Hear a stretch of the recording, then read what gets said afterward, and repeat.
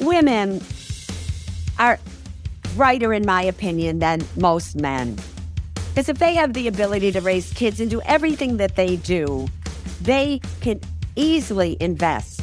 But most of them don't ever really do that until they've gotten divorced or their spouse has died.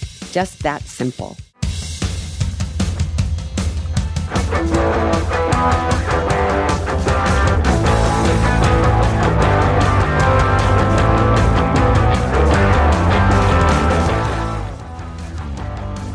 Hey, it's Chris Cuomo. Welcome to another episode of the Chris Cuomo Project. Please subscribe, follow. Don't forget the free agent gear. Are you independent? Wear your independence proudly. The money, I want to use it, give it away to people that are doing the right thing, that we can kind of crowdsource our own contributions. Very cool. You know what else is cool? Suze Orman. I wonder what kind of investment she thinks that would be. Free agent. It's good for others.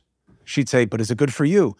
She is a legend. She is an icon when it comes to finance, and she didn't come with some big batch of degrees. She made her own way. She's a pioneer in the space, same way she was on television. So many years, 12, 13, 14 seasons on CNBC, so strong, 10 consecutive bestsellers.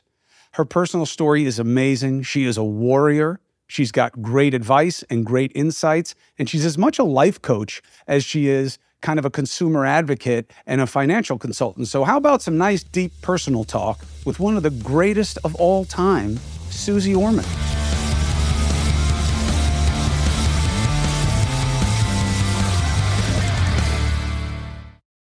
Support for the Chris Cuomo Project comes from AG1. Listen, my brothers and sisters, you know that I take my health seriously, right? I'm an aging athlete. I'm dealing with long COVID. That's why AG1 is a big part of my game, and I have been taking it for many years. Why? Because it's one and done. I don't have to worry about the combinations. I don't have to worry about the price the same way. It's so much less expensive than taking all these things separately. And it's the deliverability. It's just a scoop in a glass of warm water for me, but you can put a scoop of it in whatever you want. And boop, down the hatch, and that's that. People ask me all the time, AG1, do you really take it? Yeah, it's all over my house. And I've been drinking it for a long time, and I think it works. I have partnered with AG1 for so long because they make a high-quality product that I trust to have as part of my routine every day. So, you want to replace whatever you're doing now? Start AG1. Try AG1 and get a free 1-year supply of vitamin D3, K2, and 5 free AG1 travel packs with your first subscription at drinkag1.com/CCP.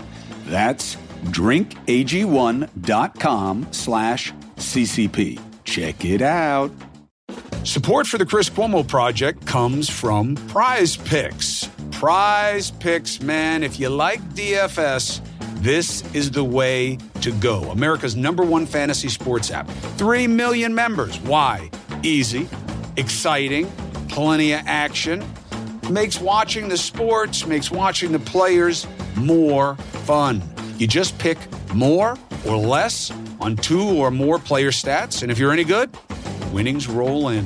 And now you can win up to 100 times your money on Prize Picks with as little as 4 correct picks. You can turn 100 into 10,000. You can turn $10 into 1,000.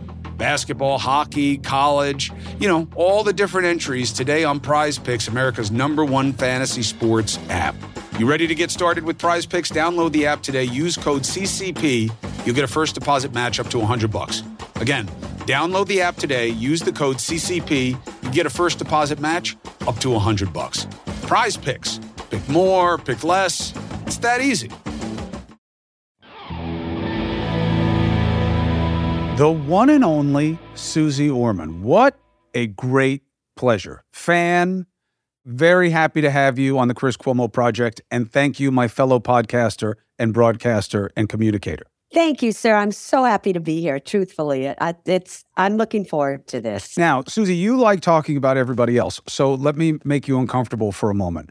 And you probably don't even look at your life this way because you got so much left that you want to do. But to this point, when you think about what you've achieved, what matters most to you? What matters most to me is that I still care about people before money. I still care about making sure that I provide everybody with the most unbiased, helpful, financial and emotional and psychological advice that's out there, and that everybody feels like they have a place to bring their questions to, the answers that they deserve to have. I still care about that more than anything else. Why? I didn't come from money. And I would see how financial advisors, the majority of them, in my opinion, really cared about how much money they were going to make. They cared about telling and selling things to people that worked so hard for their money, and what they did with it mattered. But they were getting the worst advice out there. So in the end, Chris, when we're not on TV or we're not doing a podcast and here we are, and possibly we're in our deathbed, are you really going to be counting essentially how much money you have or you lost or whatever it may be? Or are you going to say, I really did good. I made this world a better place than it was before I got here. And that's what matters to me. And it doesn't matter what anybody else thinks about me, because in the end, all that matters is what I think about, what I've done, how I think, how I feel, what I say, and the lives that I've touched.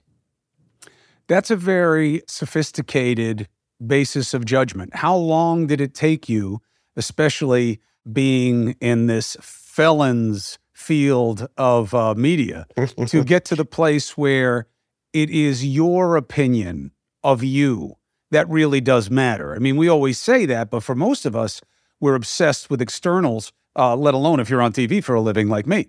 I can go back to the very beginning, truthfully, which was after 7 years of being a waitress at the Buttercup Bakery in Berkeley, California, from the age of 23 till 30. And then all the customers I've been waiting on gathered behind me, gave me $50,000 to open up my own restaurant, and told me to put it at Merrill Lynch till they could help me. And what happened there was I had a crooked broker. His name was Randy. I walked into Merrill Lynch. This is nothing about Merrill Lynch. This is about every financial firm. Pete has people that work for them that are not the most honest. Let's face it. So I walk into Merrill Lynch. I get assigned to the broker of the day. I deposit $50,000. And I know to keep it safe and sound until everybody can help me. I've never seen that much money in my life. And Randy says, how would you like to make a quick $100 a week? And I said, that's more than I made as a waitress. Are you kidding me? To make a long story short, he had me sign blank papers. He didn't have me do it, but he gave me papers. I signed it. What did I know? And he filled it out to make it look like I was a sophisticated investor. Within 3 months, all $50,000 was lost. Now I didn't know what to do. And I thought, I know I can just be a broker. They make you broker. So now I find myself going, because I need to pay all these people back. These people didn't have a lot of money, $2,000 here, $1,000 there. They didn't have money. So I thought, I know, I'll go and apply for a job as a broker, because I can't just continue being a waitress and pay these people back. And so I go in dressed in red and white striped Sassoon pants. I was a size 6 back then, right? Tucked into my white cowboy boots. I still wear cowboy boots to this day, with a blue silk shirt. And as the American flag, I walk into Merrill Lynch. They don't know what to do with me. I find myself in the manager's office, who says to me, you know, Suze, women belong barefoot and pregnant. But I am going to hire you, but I'm going to fire you in 6 months. Obviously, there were no women at Merrill Lynch in the Oakland office at that time. They had to hire me to fill their women's quota. Affirmative action was full blown. And of course, I was still Suze Orman back then. I loved being a waitress, truthfully. I wanted the money to open up my own restaurant anyway. And I say to him, how much are you going to pay me to make me pregnant? And he says, $1,500 a month. It didn't take me long, Chris, to figure out that $1,500 times 6, when he was going to fire me, $9,000. I could go back and be a waitress, and it would take me 2.5 years to make that. So I go, fine. And I take the job. And while I'm working there to study to be a financial advisor, there's a know your customer rule that says you can't invest people's money in a way that they aren't eligible for it. So that's when I realized that my broker was crooked. The great thing that happened, however, was that the head of operations was a gay man. And Chris, I've been a lesbian my entire life and very proud to have been so. And I never hid it from anybody ever. And so there I was, and he came to see me, and essentially through him, I was given the name of a lawyer that he wanted me to contact that took my case on contingency. Now, I very well could have just done nothing, but it wouldn't have been right. Because what if it wasn't just me? What if it was my mom who was, a secretary and sold Avon on the side? So to make a very long story short, I sued Merrill Lynch while I worked for them. Because I sued them, they couldn't fire me. But I decided right then and there in suing them, I did what was right versus what was easy, that I needed to protect people from things like this ever happening to them. By the time it came to court, I was their number 6 producing broker. They gave me all the money back plus 18% interest. I was able to, even after the contingency fee, pay everybody back plus some interest, believe it or not. And that was the story. So it was right then and there that I assumed the position of protector of people's money if I was going to be investing it for them. 2 questions. Yeah. 1, South Side of Chicago, cowboy boots. How? South Side of Chicago was, I'm also Jewish. And cowboy boots. That only adds to my confusion. It didn't help, by the way, Susie. I know you are Maury's daughter. He did not introduce you to cowboy boots. No, but you know who did? My grandpa Joe. Because my grandpa Joe, who died in his 60s, grew up, right? And he was in North Dakota. We still don't know how he got to North Dakota. But my mom and everybody who was born in North Dakota, they had cowboy boots. And so when I was really little, like 5 or 6, he gave me a pair of red cowboy boots. And those were the only shoes I wanted to wear. Good luck getting me in anything but that. And truthfully, to this day, good luck in getting me in anything other than cowboy boots as well. Second question. As you said, at that time, women were not, forget about encouraged. There were not avenues of opportunity that led into the financial field until pioneers like you fought for it. In fact, my mother-in-law is one of those. She's one of the first stockbrokers on Wall Street here in Manhattan. And she had a similar embarrassing story for the nature of maleness in terms of how she was treated. But, okay, you fought your way in, fine. But you were really good, and your education was not in finance. When you went to college, you didn't get a degree in that. You got a degree in social work or whatever. Why were you so good at it? Because I got a degree in social work. Because I learned right then and there, if you think about it, to take care of people who couldn't take care of themselves, to make sure that their life worked in social environments, so to speak, if you think about it that way. So what was interesting is that I didn't learn how to be a good financial advisor from Merrill Lynch. I learned how to be a good financial advisor from the clients that chose to use me. And the reason that is way back then, they didn't really have all these discount brokerage firms. And yes, Charles Schwab had just started, but nobody even believed in it.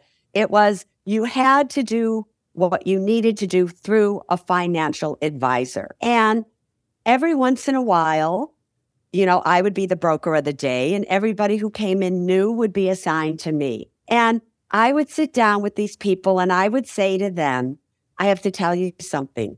I don't know what I'm doing. I've just been hired. So if you want somebody else in this office that is really good, maybe you should consider using them. Then they said to me, oh, we don't take brokers' advice. We know what we're doing. We just need you to put in the trade for us. I said, I can do that.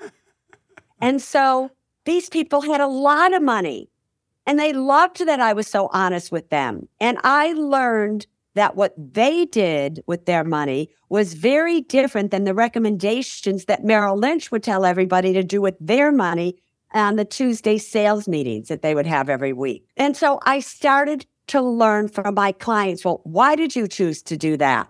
And they loved how vulnerable I was and how honest I was. They were the ones who started to teach me as to why they chose what they chose to invest in. Those people were my teachers. It's interesting. So the social work degree, and of course, your work at the restaurant taught you a lot of valuable skills, including that you got to take people where you find them, as opposed to trying to put them in a position. And that made all the difference. But you also have a different skill that is almost unheard of in any type of communication field. You tell people no all the time. I mean, you do it the right way. And again, I'm a fan of Suze's. I really think there's a high degree of sophistication to what she does and has always done. I think I have 4 or 5 of her books. My wife would say, that's not true. I have 8 of the books. 10 consecutive bestsellers, by the way, almost unheard of. But my wife is much more sophisticated financially than I am. But my point is, you tell people, no, you do it in terms of alternatives, but sometimes, especially on the show, it was not in terms of alternatives. It was, you cannot go on that vacation. It's not going to happen. These are the numbers you gave me. You laid it out there. It can't happen. What makes that okay? Because we're not supposed to tell people no. We never tell people what they don't want to hear, if you want them to keep listening. It came from realizing nobody, especially women, would say what they were thinking, would do what they were feeling. I watch this with my mother all the time. I knew how she felt about things, and she did things that she didn't want to do, whatever it may be.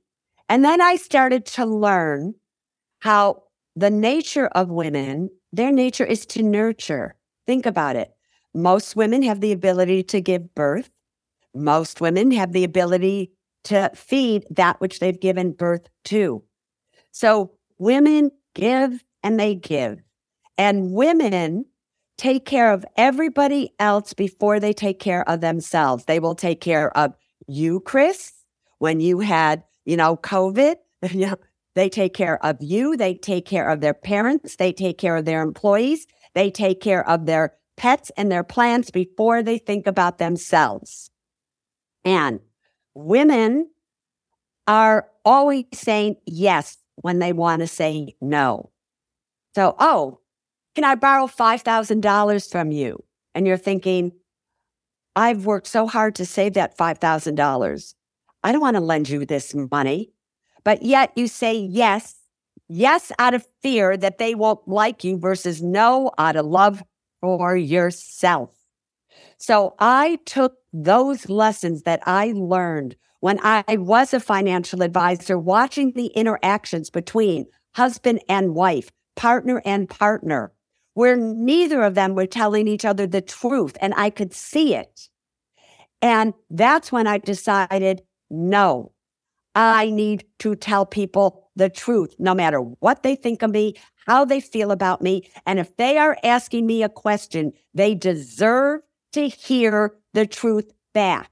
Even if that means they hate me, they never watch the show again, whatever it may be. That's where that comes from. Do women invest differently than men?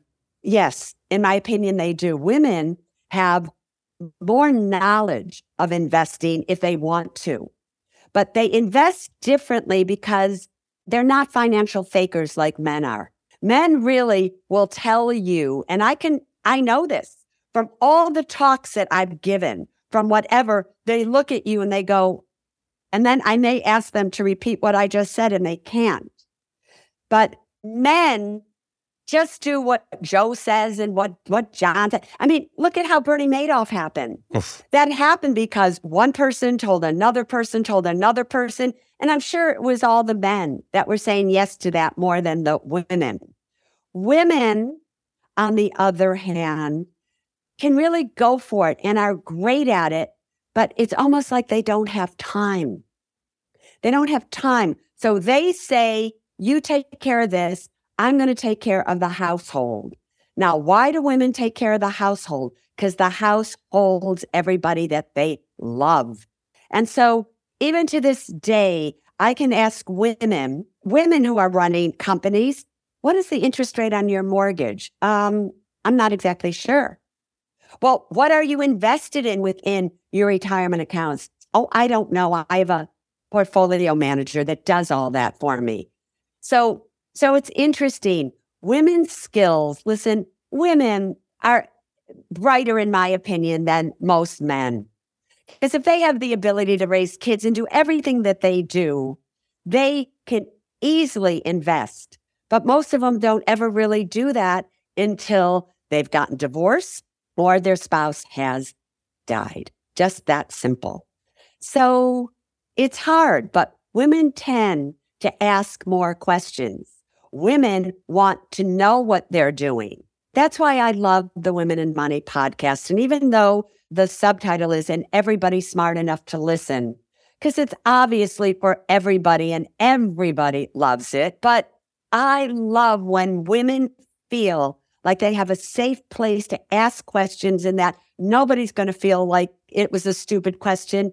And so they feel free, especially now that they're older, because I'm going to be 72.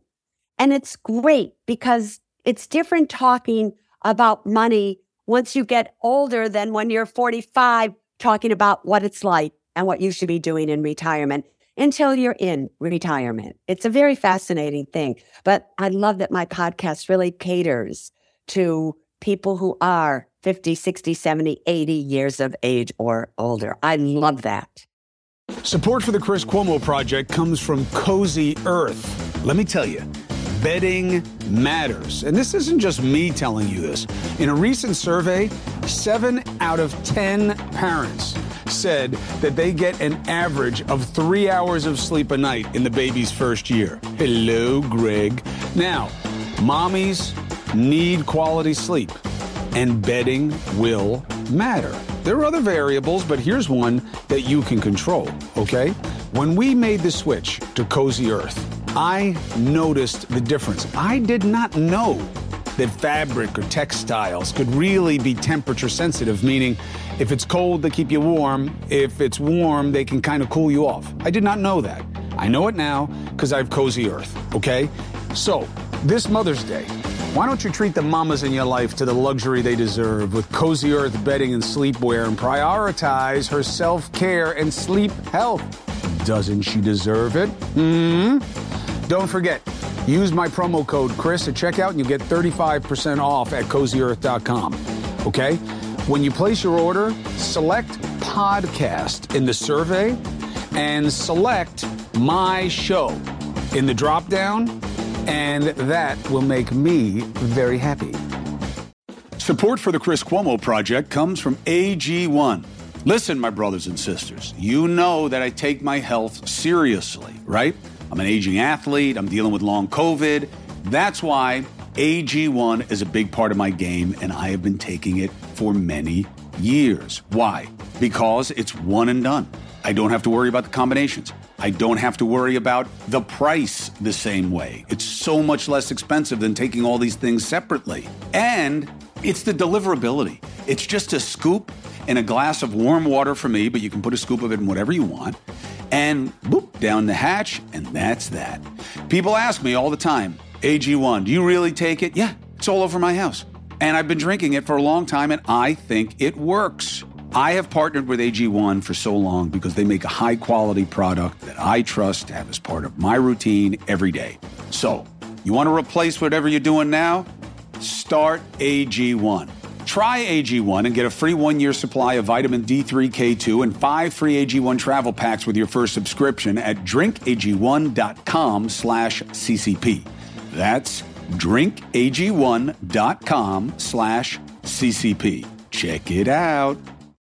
So I was going to ask if you miss television, but it seems like you just answered my question. What does podcasting do for you that makes up for the pioneering nature of it, knowing that it's not the same built-in reach, and the media don't talk about podcasts the way they do when you're on TV? Why does it matter to you enough to keep doing it and not stick with what you killed for, over 10 seasons? What was 13, 14 seasons? Because I couldn't always say everything I wanted to on CNBC. I had to be careful. Did I have an advertiser possibly that I hated? What would they cut out? How would they do it? I had a specific amount of time for this slot, for the A block, the B block, the C block. And I got as much in as I could. But if I started to go off the rail or whatever it was, and I can, and I love that. Like Oprah always called it a Suze Smackdown. I didn't have the freedom. I also didn't have the freedom to do it when I wanted to do it. I had to be in New York. I had to be there at 7 o'clock in the morning. It was after 13, 14 years, whatever it was, of doing it. I didn't want to do it anymore. Number one, I kind of was getting tired of it. But number two, I really wanted to know. When I then was about 65, or maybe I was even older when we stopped, who was Suze Orman when she wasn't on QVC, HSN? I stopped writing for the Oprah magazine. I came off the air with the CNBC show. And KT and I did what? We moved to a private island where I'm broadcasting to you right now from in the Bahamas. And we took up fishing, something we had never done before. I got a boat, a little boat, whatever, and learned how to fish. Now I go into tournaments. Now I win tournaments. Get out of here. Hold on a second. I will send you pictures you can post on this, right? What kind of boat do you have? What kind of fishing are you doing? What kind of tournaments are you entering? I'm interested in the who was Suze Orman thing, but you just hit a hot button here, Suze. All right. What kind of boat you got? Currently, I have a 32 Vantage from Boston Whaler. Yeah, I know it very well. My main fishing that I love to do is wahoo fishing. Really? So you're trolling a lot. I am trolling at approximately 16 knots. I have 3 to 4 poles coming off the back that are Lingrim Pingrim, that are these huge electronic poles. I have my poles and my lures. I have a collection of lures because we make them ourselves that are out anywhere from 150 feet, 250 feet, 350, 450 feet. The lures are approximately 14 inches long. I fish with weights on those lures that are anywhere from 36 ounces to 80 ounces, just depending on the temperature of the water. And the depth you want to go. At different depths that I want, which have to do with the temperature of the water. Are 2 of the rods on outriggers, or do you put them all off the boat? I put them all off the boat. I don't like outriggers. Yeah. Outriggers are these long rods that come off. I'm not saying this to Suze, she knows. But they're extra rods that come off the side of the boat to keep baits out wide. A lot of people use them when they're troll. It's harder to do it without them. Right. And so on the island that I live in, 2 years ago, we came in first place, and we also caught the largest wahoo. How big? That one wasn't that big. It was only like 40 pounds. The biggest I've ever caught was 60 pounds. Oh. For those of you who don't know what a wahoo is, and seriously, I will send pictures so Chris can post this so you can see it, right? But it's probably the most dangerous fish that you can catch, bar none. It swims at 60 miles an hour. When you catch it, it goes out 800 feet, and you have got to get it into the boat before a shark eats it, and good luck getting it into the boat. So far we've caught 20 this year. We normally only catch 45 or 50 in the season, right? Because we don't go crazy and go out and catch as many as we can. Is it just you and Katie? It used to be just me and KT, everybody is my spouse. Yes. Now it's KT and Colo. Colo lives with us here on the island. Chris, I don't know if you are aware, but 2 years ago, I had a very serious operation on a tumor, non-cancerous, in my thing. I really can't hold a fishing pole anymore like I did. So I can now drive the boat again. For 2 years, I wasn't allowed on the boat, but I can't pull it over the rail anymore. So now Colo does it with KT, but I find them. So as captain of the boat, somehow I keep finding fish. Listen, first of all, of course you find fish because you're all about value. And two, the captain isn't supposed to be gaffing and staffing. That is for big vanilla gorillas like me. That's why I'm on the boat. I am there to provide food. You give directions, you give advice, and then you have somebody like me to put a hook in it and pull it over. That I actually didn't know that about you, which is very, very cool. Suze has a huge advantage, though. Okay, someone who can fish with their partner, let alone their spouse, is at a huge advantage because there is such a huge withdrawal from your emotional capital account, to use some Orman parlance, every time you go fishing if the other person doesn't do it. You know what I mean? Because you're going to be gone forever. Every fisherman lies about how long they're going to be gone, especially if they're on a boat. I'll be back in 3 hours. It's got to be at least 7. So you have a huge advantage because you guys do it together. That is very, very cool. And I'm happy for you. We spend about 12 hours a day on the boat. And we also, just so you know, go to British Columbia for salmon fishing to this fabulous lodge that's up there. So we very seldom will ever eat any fish that we ourselves do not catch. I just feel better about it when I've caught it. I'm a big fan of that. And wahoo is delicious. I love it. A lot of people see it as a sport fish only, but it isn't. It's really tasty, and it's very satisfying to know you're eating what you caught. And it's $30 a pound. Yeah, it's expensive. If you go to buy it, each one of those fish, you could sell for $700 or $800. Yeah, absolutely. Although it doesn't net you to neutral because boating is so expensive. That's what I was just about to say. But with the price of gas, even to this day, we're now limiting how many hours we would go out there and walk. I know. It is coming down, though. I don't know what it's like down in the Bahamas. It's $7 here a gallon. Oh, wow. That's more expensive than it is even by me. I'm out on the east end of Long Island, and, so gas is more expensive out there. But I have a friend who's obsessed with gas prices, and he, it's a real blessing to be able to boat. And if you can afford these boats are so expensive that, the gas is kind of secondary. But then the price has been coming down, Suze. For now, I don't expect that to stay, if you want to know the truth. Because? Because China's opening up. And you have to remember, China made up a significant amount. It was 1 million barrels a day, I believe, is how much China was using, even during the pandemic, right before the pandemic started. So now we have a situation where China is opening up again. There will be demand there. If there is demand there, and depending what happens with Ukraine and Russia and what happens there, Europe has had a pretty mild winter, so things have been good that way. But I just have a feeling that it is very possible that if demand picks up, you will see crude go back up again to possibly $80 or $90 a barrel. Some people project it could go as high as $120 a barrel. Currently, right now, it's about $80 a barrel. But as long as it's above $60 a barrel, energy is still pretty profitable if that's what you're thinking of investing in. One of the things that really bothered me about, and I really wish that I'd had more Suze in my life, because it's easier for you to explain it than it is for me, is gas prices are a huge pocketbook issue for people. We all know that. But they're so easily manipulated politically. The idea of the United States, hey, we just drill a little bit more, we control our own fate. It's just not true. No, but it's worse than that, Chris. If you look at the profits, the oil companies, their cash flow is over the top.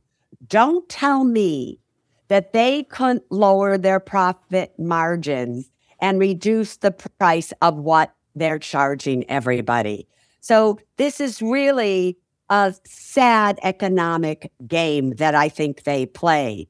With that said, however, when you're investing, one has to decide, are you a socially responsible investor, or are you willing to invest in something where you make a serious sum of money on it and then do something that's socially responsible, because you not buying their stock isn't necessarily going to affect what they do. So it was March 30th, and it's still on the podcast, when energy prices went to negative 30 in 2020 dollars a barrel.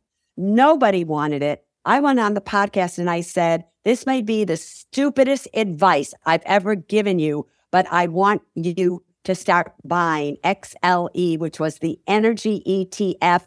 It was at about $30. It's about $90 right now, but it's been paying for those people about 12% in dividends ever since they bought it. Socially responsible, it was not. A good place for people to put their money, given what happened over this last year. Oh, you bet it was. But also, listen, as a financial advisor and a consumer advocate, you don't make people's value decisions for them. You just lay out what the options are and you let them make their own choices. I don't have any problem with that. Here's what I have a problem with. So, and I want your take on this. So every several months, I will read a set of economic projections that's it. Now we've done it. We borrow way too much. Nobody's saving any money. The wage market is not going the way inflation is, and this and that, and this and that. And people are way over, and the houses are going to be underwater, and then the cost of money, this is it.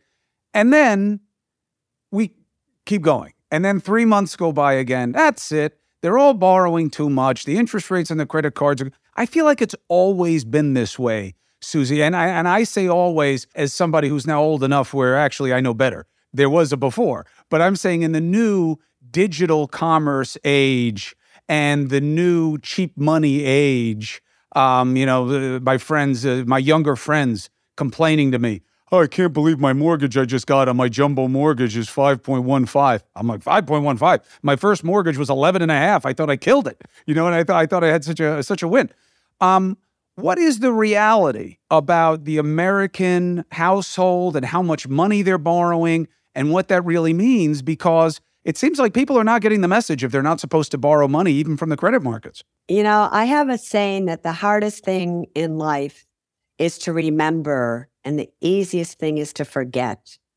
People have already forgotten what happened in 2008 in many circumstances. The truth of the matter is, historically speaking, 5.5 or 6% is not that high on a mortgage. Like you said, when I bought my first home, believe it or not, when I was a waitress at the Buttercup Bakery, I figured out how to do that.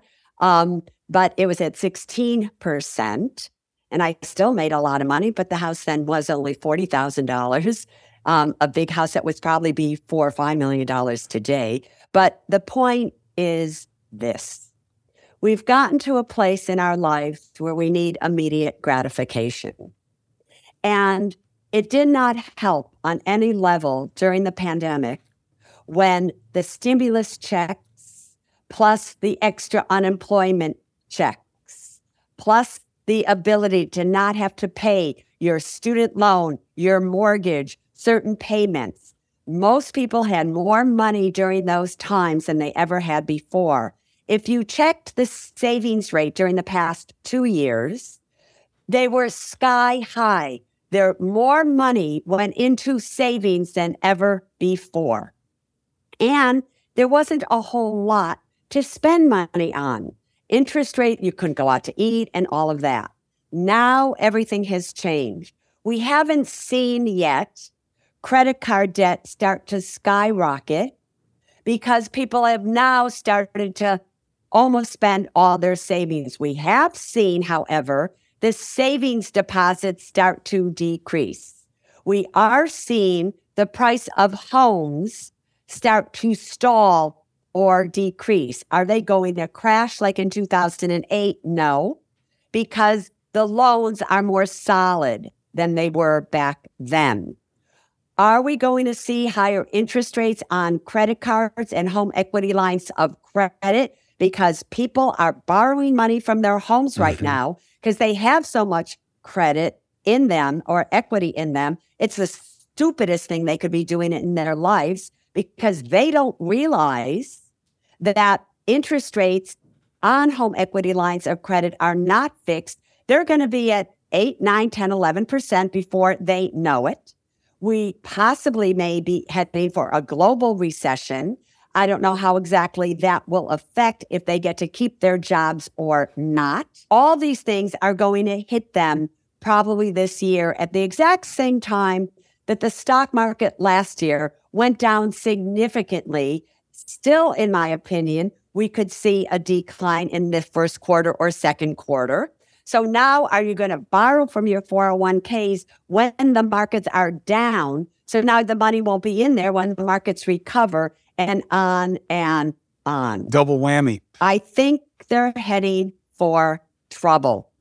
If you don't have the money to pay for something, or if you put it on your credit card and all you can do is pay the minimum payment due, Suze Orman is here to tell you, you are an idiot.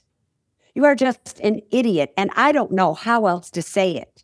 Because what are you thinking? Do you care so much about the things to impress people you don't even know or like that you're buying, and the dinners that you're going out to and the trips that you're taking? Are you kidding me? This is the time in your life when you should be saving. Every single one of you should have an 8 to 12 month emergency fund. And if you don't, if something happens to you, it doesn't have to be that you lose your job. You can get ill. You could end up not being able to almost walk or do anything for 2 years. Then what are you going to do? So you better be prepared for the what ifs of life. And if you don't care about doing that, then what else could I call you besides what I called you? Because there isn't a smart person around who doesn't hope for the best, but they prepare for the worst. So, I mean, Chris, that goes to speak really to why 2 years ago I co-founded the very first company that I ever participated in on that level, which is called SecureSave.com. And this is a company that's geared to creating for corporations emergency savings accounts sponsored by the employer where they matches the contribution for the employee. And if you looked at it today, you have over half of the people in the United States of America who don't have $400 to their name. Yep. Now they're getting a payday loan or taking money from their retirement account. So I am thrilled that, this is free for employees, that employers are loving it. We now have, after 3 years, major employees signing up with us that have 50,000 employees. So major employers signing up with us. And I'm so proud of it, I can't even tell you. I love it. I love that you're trying to help people do what will be good for them. You always have. 2 more things. 1, college. Do you believe it is a worthy return on investment if somebody isn't dying to be a doctor or a professor or a lawyer or a big-time engineer? I think the college you go to, my personal belief, is not what is going to make you. You will make the college that you go to. You might make the community college that you go to. You might even make the trade school that you go to. I have a personal belief, I don't know if it's true or not, but eventually many of the jobs that are out there, many of the careers that are out there will be replaced by artificial intelligence that is cost effective, and that maybe elite groups of programmers and things, they'll still have a job. But I would not be going into student loan debt just so I could say that I went to such and such school, unless maybe you are going to be a lawyer, you are going to be a doctor, whatever it may be. But I don't believe in it. I mean, these kids that are going into social studies or psychology or whatever it may be, and they graduate with what? $120,000 of debt or social work. Do you know that it costs you as much to get a master's in social work as it does to get an MBA? Yep. A master's in business administration, you can make a few $100,000 a year. Good luck making $30,000 or $40,000 a year as a social worker. What is wrong with that equation? It's a travesty. So no, I do not believe in it. I have to tell you one other thing. You want your kids to grow up and have a life where they love life and they love the water? Let them go and be a boat captain. Teach them how to do things like that. Be an electrician on a boat. Be somebody who can, repair engines. That's something that artificial intelligence can never replace. And when I say they have a great life and they make great money, because I know what I paid my boat mechanic. Oh my God. If I had kids, that's exactly where I would be gearing them towards anything else if they loved it. Right. It used to be a little bit of a pejorative, but it wasn't meant that way, which is, hey, everybody needs a good plumber. And I'll tell you what, anybody who's built a house, anybody who owns a house who's not that handy by themselves, your air conditioning, your heat, all the different systems we have in our modern homes, it's really something that I have taken on. I have Mike Rowe on the podcast. He's been a big influence on me in this area. But also living where I live and having the friends that I have, I have buddies who are either landscapers, maybe they're pool guys, maybe whatever they are, but they're entrepreneurs. See, people are like, I don't want to clean pools for a living. Yeah, neither does the guy who owns Pooltastic Pool Company. But what he does have is a $900,000, sport fishing yacht, because he owns 60 different trucks and all these. They're businessmen. And people say, well, I want to go into business, so I'm going to college. Who do you give the advantage to if one of you is going to college and you're going to have somewhere between 70 and 120 grand in debt, and the other guy has gone to trade school as a fraction of that and is now ready to start a business with his own certificate? So I appreciate you weighing in on that because it's not the most PC thing to say. One other thing, if you're comfortable in this area. I am. Studying the necessity of our economy to find different sources of fuel. Okay. I believe that's beyond dispute. The timing is very much in dispute, but that gets into politics. We never hear about something that you and I grew up with as very taboo. And I think it's time to rethink it. No one talks nuclear power. It's about 17% of our power, as you well know, but you should know. China, India, France, people are using their newer technologies for nuclear, but even if they're not, they're really ramping up their nuclear. Here, we don't do that because of The Simpsons and 3 Mile Island, and we all think that our head is going to glow if there's nuclear within 2 time zones. Do you think that we have falsely passed by a good interim energy source going from fossil to a less carbon-based economy? The answer to that depends. If I knew that there was intelligence behind all of what happens to the waste, where do they dispose it? What does it do? And all the things that I still don't think they know right now, that I wish they probably had stayed with nuclear. But, Chris, it's not even just nuclear, though. It's all the waste of everything. I mean, look at how many people, even in their drinking water, what happened in Flint, Michigan, what's happening in all kinds of places. The real sad part about everything is that we create all these things, even electric cars. We create all of these things saying, we're going to solve this problem and that problem, and everybody's making money over it.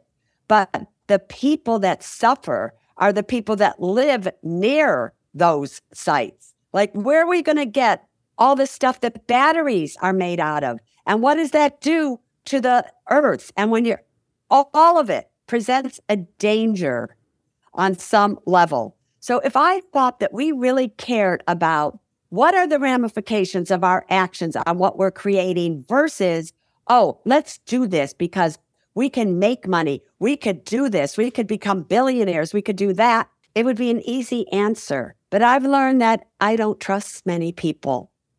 I'm having a really hard time with our government on some levels, on both sides, to tell you the truth.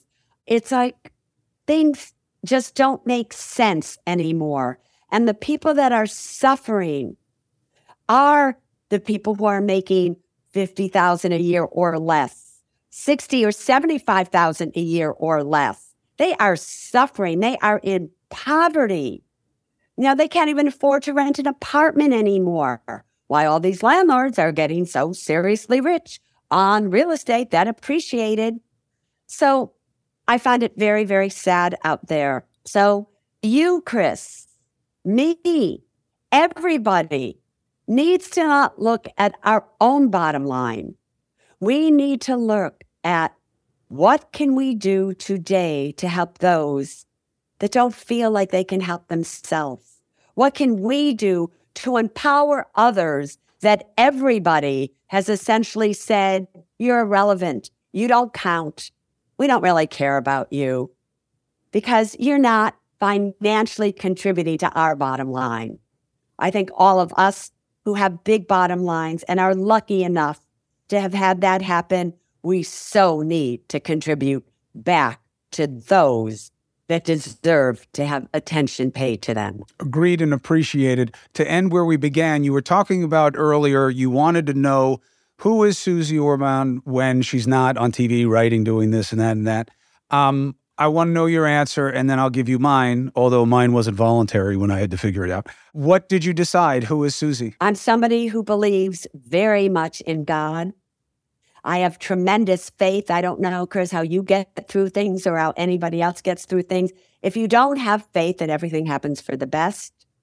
So I believe that, I'm a funnel and things come through me and I say things that hopefully help people. So I think of myself as the perfect light of God. That's who I really believe I am. That is beautiful. I can't say it as well.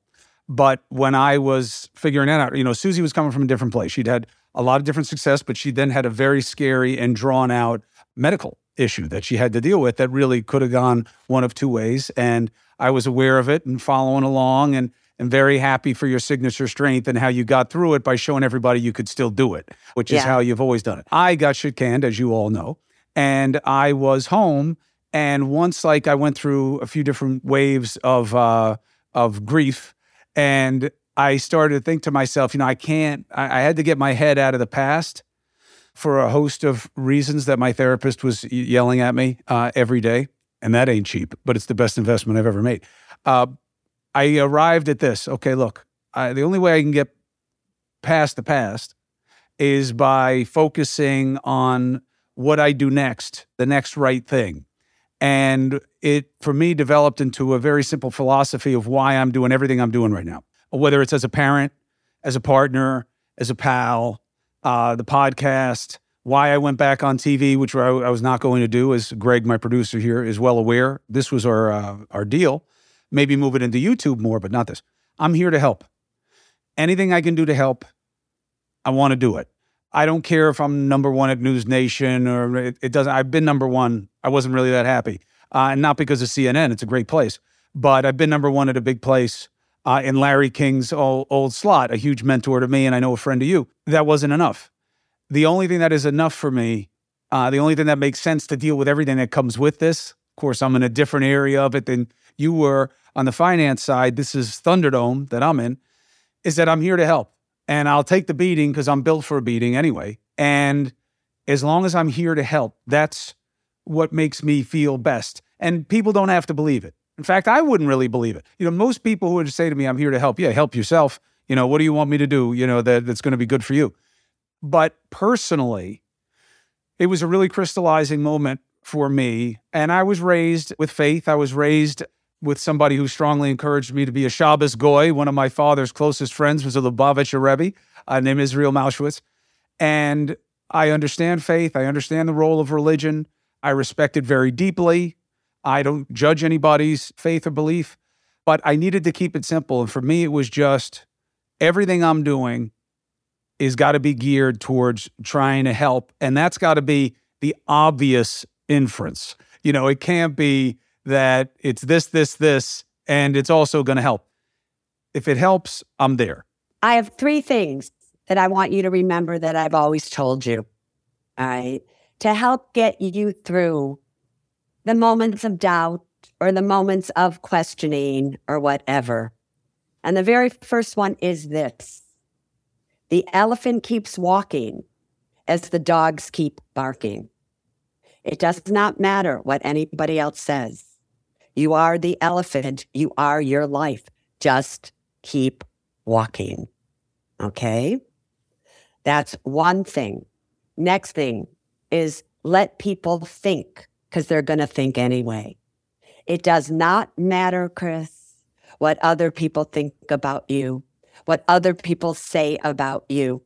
The only thing that matters is what you think about yourself. That's it. So let everybody else say whatever they want to say.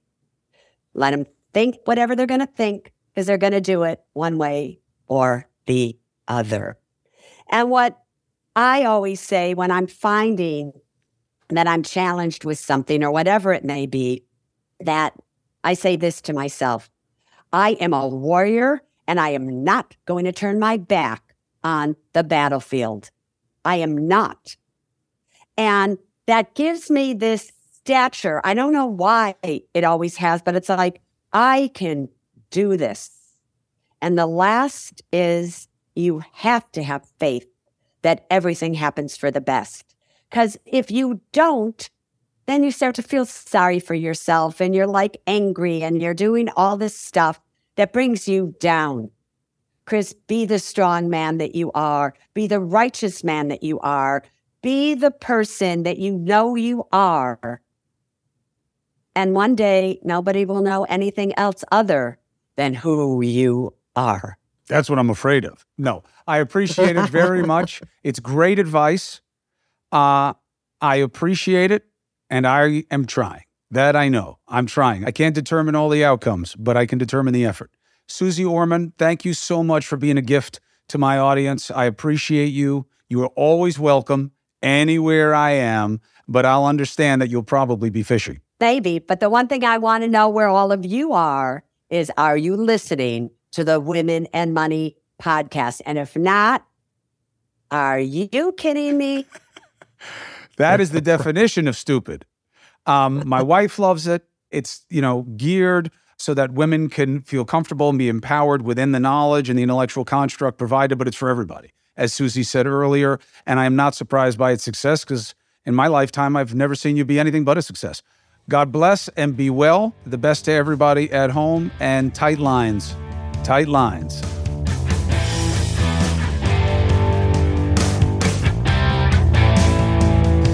Oh, what a great listen and watch. And I hope you're checking out Suze Orman's podcast. It is all the rage. It is strong. It is fun. It moves. If you're a woman, it's especially empowering and helpful. But I'll tell you, I think it is just universal. Easy. Like everything Suze Orman does, it makes sense because she makes sense. Thanks so much for listening and watching, subscribing, and following. Don't forget your free agent gear. And if a fraction of you guys watched my News Nation show, my ratings would skyrocket. News Nation, you can find it. We'll put a link up so that you can click to it and figure out where it is where you are. 8 and 11 p.m. Eastern every night, 5 nights a week. Please watch me on News Nation. I'll see you next time.